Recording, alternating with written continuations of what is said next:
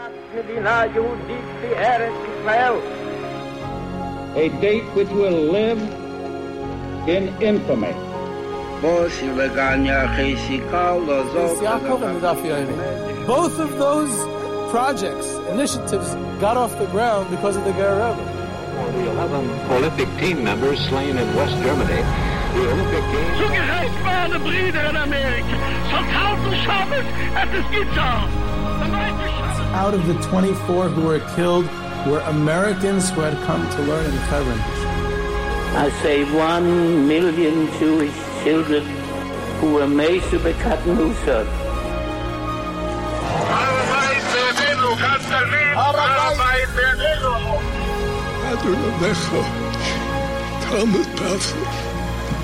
Whoever heard such beautiful words? It is never too little. It is never too late. And it is never enough. Jewish History Soundbites, bringing alive the world of our glorious past. Here is our host, live from Jerusalem, Jewish historian and tour guide, Yehuda Geberer. Yehuda Geberer with Jewish History Soundbites, and this episode has been generously sponsored anonymously in remembrance of everything that was lost in Europe during the years of the war and the Holocaust. In this episode, which is going to start to profile lesser-known Hasidic dynasties, which for the most part, many of them are lesser known because they were completely wiped out during the war, is appropriate now for this season, this time of the year, the 9 days coming up to Tisha B'Av. And since this week is going to be Tisha B'Av, so we're going to try to have an appropriate episode later on this week to fit into that atmosphere. And if you'd like to have that sponsored, a topic of that sort sponsored or an idea, then please be in touch with me about that. Speaking of sponsorships, we got a lot of great feedback on the Detroit episode in the Jewish History City series of Jewish History Soundbites. We had Detroit Part 1, and a lot of great feedback, a lot of good stories and news sources, and some people, some old-timers who offered a lot of anecdotes and personalities from the history of Jewish Detroit. So we're looking forward to a part 2, and it is still available for sponsorship. So if you'd like to sponsor that as well, you can be in touch with me, Yehuda at yehudageber.com. So looking forward to a Tisha B'Av episode and a Detroit part 2, and many other exciting and great topics following Tisha B'Av and over the summer. It's going to be some interesting stories. So getting back to the story of lesser-known Hasidic dynasties. What does it mean that it's lesser known? Why is it lesser known? Does it mean that it was very, very small and had very little impact, and that's why it was lesser known? Or is there other reasons that it was lesser known? It wasn't so well known. Perhaps it was well known and it was very large, but it was so completely wiped out in the Holocaust that it only later on became less well known. So that's the questions you want to ask. Sometimes there's even very large ones that today are, I wouldn't say they're unknown. Again, I'm very particular what I'm saying now. I'm not saying they're unknown, because as soon as you say unknown, then all of a sudden you get people, what are you, unknown? I know about it. Everyone knows about it. What are you talking about? There's a shtibel down the block from me where I daven all the time that's named after this dynasty. So we're not saying unknown. We're talking about less well-known than others, sometimes because they were always small and had very little impact. Sometimes they were at one point larger and they were just completely exterminated, wiped out, hard hit during the war. Some of those were some of the largest ones in Poland before the war. Of course, Radomsk, which I had an episode on, Alexander, which arguably may have been the largest Hasidic dynasty in the world. It's up there with Ger. Ger was, of course, till today is very prominent. Before the war in Poland, there was Ger, Alexander. Radomsk wasn't far behind, and we've all heard of Ger, and the other two are much less well known. In Galicia, you had different branches of the Rizhin dynasty, like Chortkiv and Husiatin, which, again, the names might be familiar, but they were very, very large and prominent and influential, had a huge impact with Shtiblach all over. very famous rebbes at times, and big courts, centers of pilgrimage, and yet today Husiatin is pretty much non-existent. The dynasty ended in the 1950s.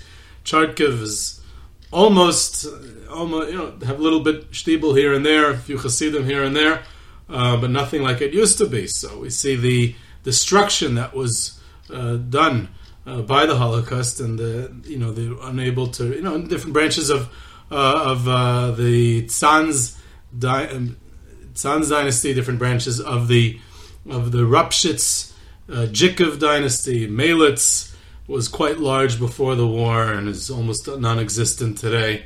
Even though the Melitzer Rebbe was the one who said recited the Tehillim at Lincoln Memorial by the Rabbis' March in October 1943, but still the Melitz Hasidic dynasty is not that prominent anymore like it used to be in pre-war Galicia. So this is something to explore. This is something that could, essentially, we could be launching a series. I didn't have that in mind when I started, but I had in mind something more just, in the spirit of the 9 days in Tisha B'Av, to speak about the forgotten and the lesser known Hasidic dynasties that either no longer exist altogether or are much smaller than they used to be. But it, in theory, could be a series, something to talk about, of all different ones that we could remember and are part of history. So perhaps we'll explore this topic further at further opportunity. If you have your favorite lesser-known dynasty that you want profiled here, then you definitely can be in touch with me about that, to have that sponsored as well. When I was preparing this, a very prominent and knowledgeable and dedicated listener of Jewish History Soundbites, I was discussing with him about this topic that I'm working on, and we're going to have an episode soon. And he says to me, I know of a minion factory in Muncie called Dumbrava. Is that a forgotten Hasidic dynasty, or is it just a minion factory that they found a convenient name for? Or is it a lesser-known dynasty? What is that? And I think that's a perfect example. If we just talk about Dumbrava for a second. I mean, it was started by Ramatcha David Ungar, who was a student of the Noam Elimelech, the Rebbe Melech of Lezhensk, the Chayza of Lublin, the Kuznetzer Magid. So again, this places him relatively early on in the Hasidic movement. He then goes on to found the Dumbrava dynasty, when he became a Hasidic leader in his own right in that town, the town of Dumbrava in Galicia, until his passing in 1833. And then he's followed by his son, Rabbi Yosef Ungar, and then his grandson, Rabbi Yisrael Elimelech Ungar. And at this point, the court moves to a nearby town, Jebna, another Galicia town. And this, over the generations, they're related to all kinds of neighboring dynasties, the Kuznets, the Jikov, the Tzanz. And they are very prominent in the center of Galicia, the Galicia influence.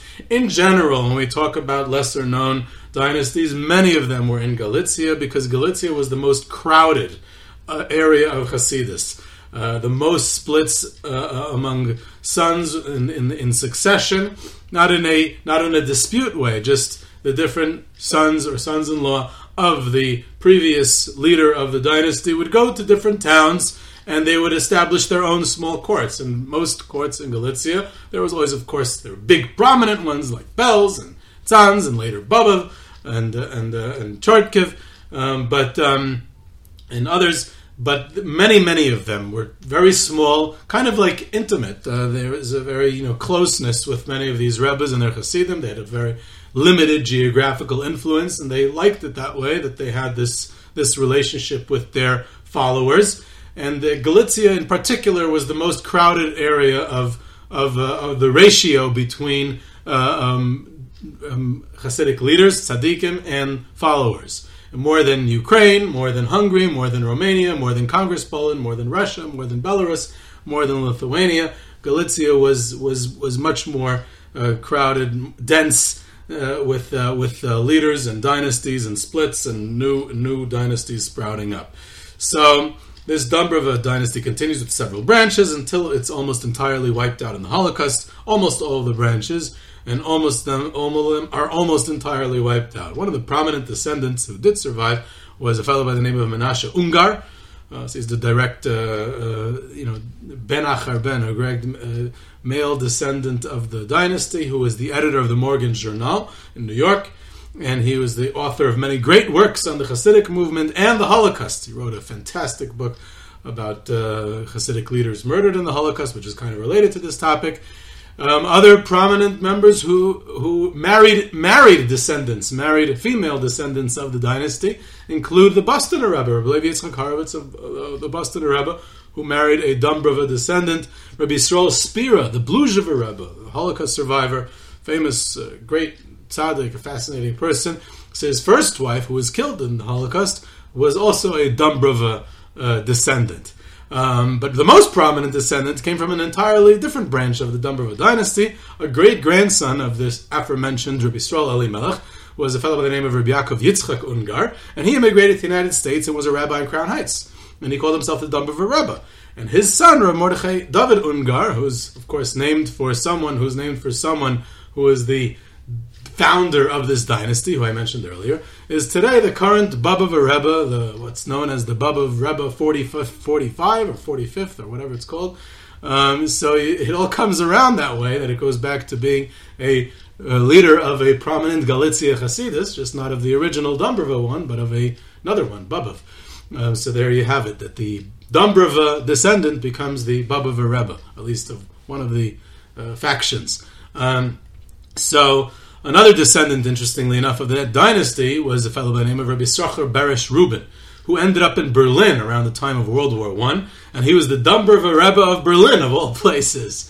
And for understandable reasons, he moves eventually to New York, and his grandson in Monsey is the one who was referred to by the listener that I mentioned earlier, that he has what he called the Minion Factory in Monsey. So just as an example, each one of these small and not so famous dynasties is a whole story, and had a contribution and an impact on the world stage, and is part of Jewish history, and they have what to say, and their story is a story that's waiting to be told. And most of them, like I said, and I'm going to continue to say, were completely or almost entirely wiped out during the Holocaust. So while in Europe they may have been small, and they may have been less influential than Ger or Lubavitch or Belz or some of the more famous dynasties like that, may have had less of an influence even then, but they were there, and they still existed. They still existed as a small community with whatever impact they had. But as a result of the Holocaust, some of them have been erased forever. So at least some of their stories can be told here, and the spiritual legacy that they left can live on among the Jewish people through our getting to know their stories and what their contribution was. And they were all over. These type of dynasties were all over. There are some examples just from Poland. There was the Lomaj. Again, these are picked out of a hat. There's literally 1,000 names I could have chosen from, and I hope to get to over if we actually do a series like this and profile some of the other lesser known ones. But Lomaj was a grandson of the Kutzker, and the son of the Kutzker, Reb David Morgenstern, had a son who was in Lomaj. He was the Lomaj Kutzker Rebbe, and he's buried in Warsaw, and that was a branch of the Kutzker dynasty. Skierniewicz was actually quite large in Poland before the war, and it was near Warsaw, so it had a prominence. It was a player on the Jewish scene, and most of us would never have even heard of Skierniewicz if not for the fact that Rabbi Yitzchak Gerstenkorn, who was the one who founded Bnei Brak and was its first mayor, was a Skierniewicz chassid. So they made an imprint on the Israel scene, so therefore the name Skierniewicz isn't lost to oblivion. But it was quite a significant Hasidic dynasty in Poland before the war. Yablona would have been entirely forgotten, even though it was a branch of Kuzmir related to Muzhitz. But then this story about one of the rebbes of that dynasty was just made famous a few years ago by Rabbi Pini Dunner. About he was a rebbe who left not just his Hasidim, not just his followers, not just the way of the Hasidic world, but left Judaism entirely, and became a fascinating story. Ended up in LA, and of course you can listen to him say it. He says it better than I do. We would never have heard of the dynasty otherwise. And this was again had significant following in Poland. There is examples from Galicia. There was the Rozla Hasidic dynasty, which is a branch of Zidichov. There's offshoots of Tzanz, there's offshoots of Jikov, there's branches of Belz, there's other smaller names that nobody ever heard of, or very few people have heard of. Let me correct myself again before I get yelled at. There's Linsk and Barnov and Drohobovich, and one of the Tzanz branches was actually quite large. The Kshanov branch from Tzanz was at one time very prominent. Today, almost non-existent. There was the Galina Zebrov, again another Tzanz branch that was prominent back in the day. Shinov, Reb Chatzkel of Shinov was the oldest son of the Tzanzer, and his descendants continue the Shinov dynasty. Again, today almost non-existent. Strizov, which was a branch of Melitz, and many more. In Ukraine, you had all kinds of ones, again, small, lesser-known branches. There was, for example, Shpikov, which is a branch of Skver, which came from the Chernobyl dynasty. It was also related to Rizhin. It was wiped out entirely, not only because of the Holocaust, but also because they're in Ukraine, also as a result of communism. And they were behind the Iron Curtain already before the war. They had one famous descendant, otherwise no one would have ever heard of Shpikov, and his name was Rabbi Yitzchak Menachem Nachum Tversky, who was the son-in-law of the Belzer Rebbe, Rabbi Sacher Daiv. And the reason he became famous is because Professor David Asaf published a very fascinating confession of this fellow, who on the eve of his wedding wrote this confession to the Yiddish writer Yaakov Denizen in Warsaw about his misgivings, about his lifestyle, about Hasidism in general, about Belz, about his marriage, and he stayed within the Hasidic movement. He didn't leave. He had this confession, he had his issues, he had these misgivings, but he stayed there. He became the rabbi in Rava Ruska, near Belz, and he and his entire family were killed in Belzhitz during the Holocaust. But again, that was another branch of the Hasidic movement that was almost entirely disappeared. Vasli was a Rizhin branch that almost disappeared. Stretton was a Hasidic dynasty. Rabbi Yehuda Tzvi Brandwein, a student of Reb Uri of Strelisk, and later on the Langer brothers, who were one of the first rebbes to come to the United States. That's another dynasty. There's the Savran, a Hasidic dynasty from the Ukraine, that the only reason they're famous today is because they had a dispute with Breslov during the early 1800s with Reb Nassan of Nemirov. So that's the way they achieved fame. So the only reason we even know the name Savran today, Rabbi Shatzu Savran, and it continued. The Savran dynasty continued for many, many years. And more. Elik and Stefanesh is a famous branch of Rizhin. It was a major Hasidic group in Romania, and which had thousands of followers. Today it's just seen as a skula and a gravesite to pray at in Tel Aviv. I was just there on Friday with my kids. But it actually was a major dynasty in Romania before the war. So the list goes on and on. I want to choose one to zoom in on to make it more interesting instead of just throwing out names and confusing people.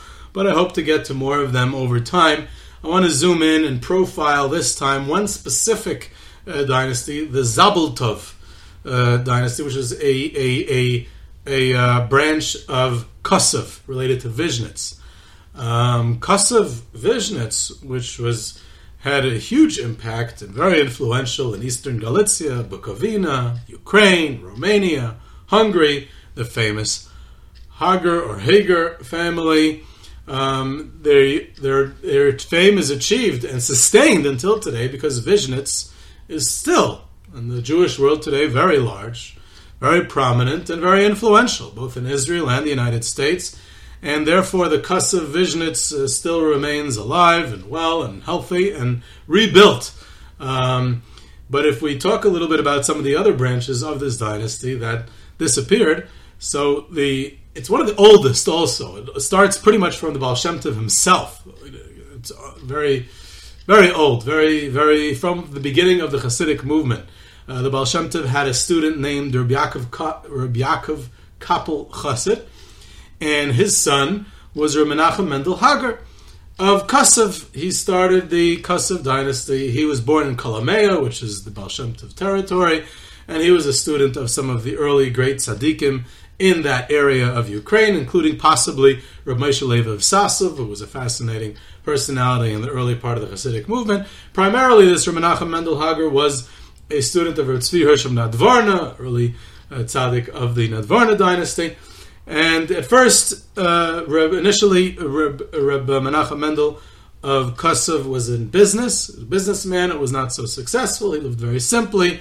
As his teachers either passed away or moved to the land of Israel, he eventually started to attract a following in Kosov and in that area. And it's actually in a strategic location because Kosov is near the borders of Czechia, which is Czechoslovakia, the area of Karpato Rus, and Hungary. It's right near there, and it's basically in Bukovina. Today it's in Ukraine, but the area of Bukovina.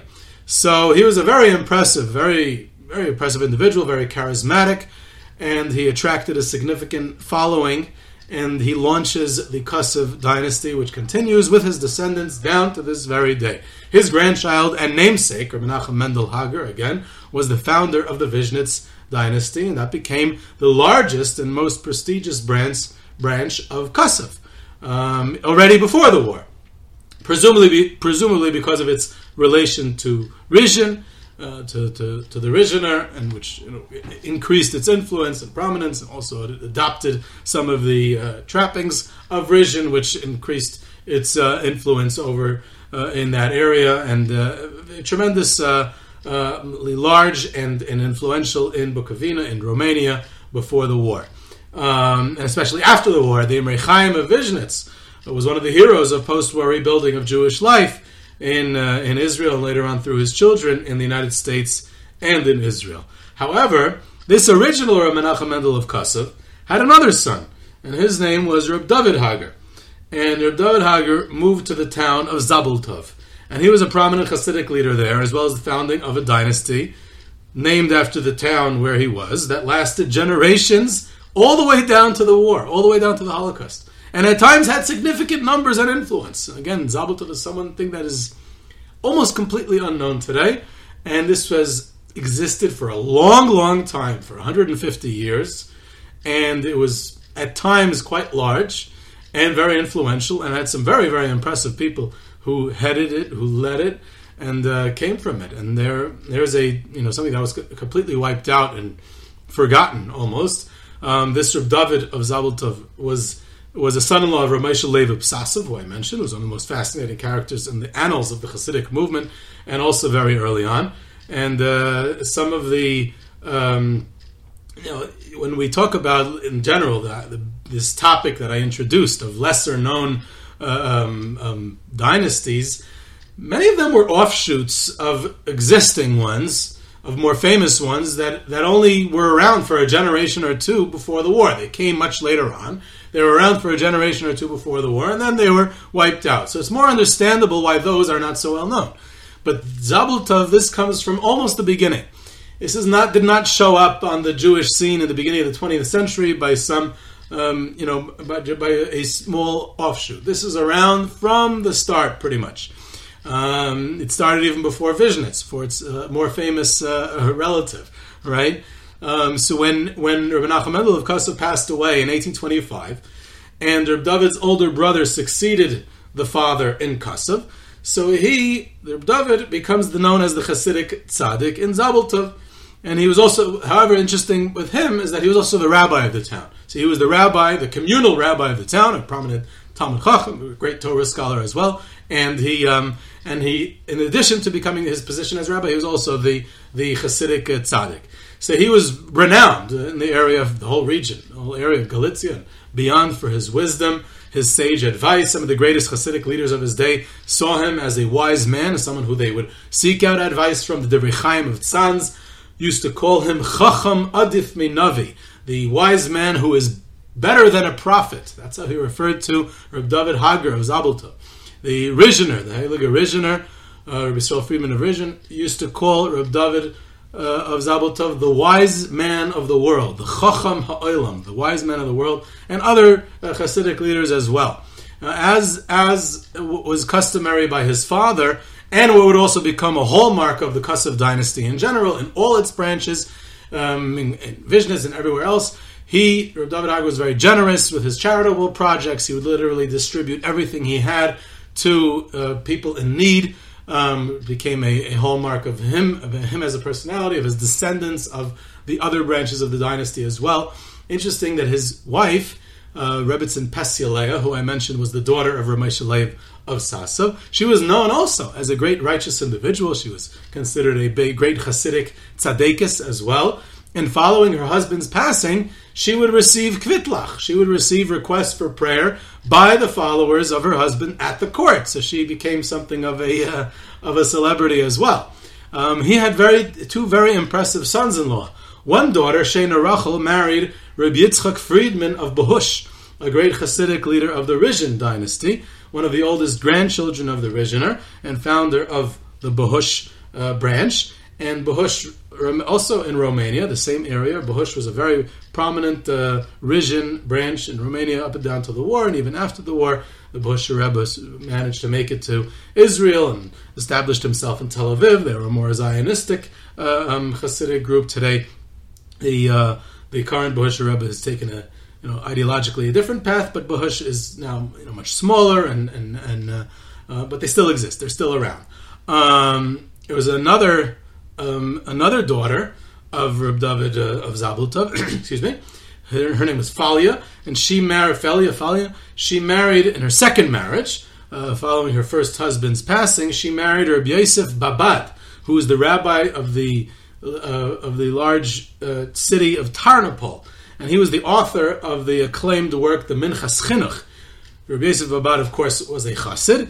And in his first marriage, he had been the brother-in-law and the follower of the Divrei Chaim of Tzanz, Reb Chaim Halberstam of Tzanz. He was also a follower. Reb Yosef Babad was also a follower of Naftali Harwitz of Ropshitz, the Ropshitzer. So in his second marriage, he marries a daughter of this Reb David Hager of Zabultov. So back to Reb David. When he passes away in 1848, he's succeeded by his son, Reb Yaakov Hager, who continues the Zabultov dynasty. He actually had three other brothers who continued different branches in other towns. So again, it keeps on going out and branching out, and each one has their limited following. So it became quite prominent and influential in the Bukovina region, and Rabbi Yaakov was the leader of the Zabultov dynasty until his passing in 1881, succeeded by his son Reb Menachem Mendel Hager, who in turn was succeeded by his son Reb Moshe. Reb Moshe was the rabbi of the town of Zabultov in his father's lifetime. He was appointed already as the communal rabbi while his father was still alive. And he only succeeded him as a Hasidic leader on his passing. But he was already a known scholar and Paisik already earlier on in 1906 when he became the rabbi of the town. By this time, there was already a bit of a decline already in the Zabultov court. There was so many other branches of the Hager Kosev dynasty by this time in the area that it got a bit too crowded. And Reb Menachem Mendel did not have many followers. And during World War I, Reb Menachem Mendel, Reb Moshe later on did not have many followers. During World War I, he fled, Reb Moshe Hager fled to Vienna, as many other Rebbes did from the different districts of the Austro-Hungarian Empire, Galicia, Bukovina, Basarabia, etc., which had become the front lines. So many fled to the capital of Vienna, which is, again, a very interesting story, which I've mentioned other times in other episodes, but it's a very interesting story which has not been explored enough. A Western European capital, Vienna, which had never had a Hasidic population because the Hasidic movement had not moved, besides for the small community in the land of Israel, had not moved beyond the borders of Eastern Europe until the 20th century. It was only limited to Eastern Europe that whole time. And here, so Vienna never had a Hasidic population or any Rebbes residing there, and literally overnight became one of the most dense Hasidic cities in the world, probably second after Warsaw, with loads of Rebbes establishing courts there. It raises a lot of questions and is definitely a story to be told, so perhaps we'll have an opportunity to explore that on another occasion, especially since this is what would happen in New York City and Tel Aviv after World War II. So Vienna is somewhat of a model and foreshadows later events and should be studied to better understand the urban society of where Rebbes live today. So this Reb Moshe escapes to Vienna and passes away there during World War I. He's buried there in 1916, and his son Reb Chaim Hager succeeds him. And following World War I, unlike most other Rebbes in Vienna at that time, he returns to his hometown in 1920 and reestablished the Zabultov court back home in Zabultov, where most others remained in Vienna. So he gains renown as a great Torah scholar. In 1938, he visited Palestine, and he desired to settle there permanently. It did not work out, and he returned to Zabultov. And during the Nazi occupation, he was beaten by the Nazis and then taken to forced labor to pave roads. And then later on, unfortunately, he and his wife and his 4 children were all killed by the Nazis in 1942, and no one survived from the family. If we take a step back and look at the extended family, through all the many branches of this Hager Kosov family, almost no one survives. For instance, the last Kosov Rebbe had the same name, but also he was a Reb Chaim Hager. And he and his entire family were wiped out in the Kolomaya ghetto, in Lvov, in the Belzhitz death camp, and at the same goes for most of the other smaller and lesser known branches. Each one was a Rebbe with followers, with a family, and almost all of them perished. And we grew up knowing about the famous Rebbes. We grew up knowing about the few who were able to escape and rebuild, and so on. But during the 9 days, perhaps it's the time to take a step back and confront the overwhelming destruction and to see how much was actually lost during that time. Of course, once a name is available, it doesn't go entirely into oblivion. That never happens. There's always someone who attempts to resurrect the name, and another descendant, I'm not even sure how he's related, but another descendant of Reb David Hager of Zabultov, who was the original founder, like I mentioned, someone by the name of Reb Zion Hager. He served as the Zabultov Rebbe during the 1990s in the Arzei Habira neighborhood in Jerusalem, in Yerushalayim. And upon his passing, his son, Rabbi Shalev Hager, continues the remnant of the Zabultov name by maintaining a shtibel in my city of residence in Beit Shemesh. So it's still around, at least in name, it is still around. So hopefully this will be a springboard to other stories and future profiles depending on what gets sponsored. And this is just a glimpse into the Kosov and then Vishnitz and the lesser known branches of that dynasty. There's Radovitz, there's Saret Vishnitz today, and definitely this can be expanded into a series. So hopefully we'll have the opportunity to do so. So this is Yehudi Geber with Jewish History Soundbites. You can reach me at yehuda@yehudigeber.com for questions, comments, sources, tours, trips, sponsorships, and lectures. You can subscribe to Jewish History Soundbites on Podbean or your favorite podcast platform. Follow us on Twitter at JSoundbites, and I hope you enjoyed.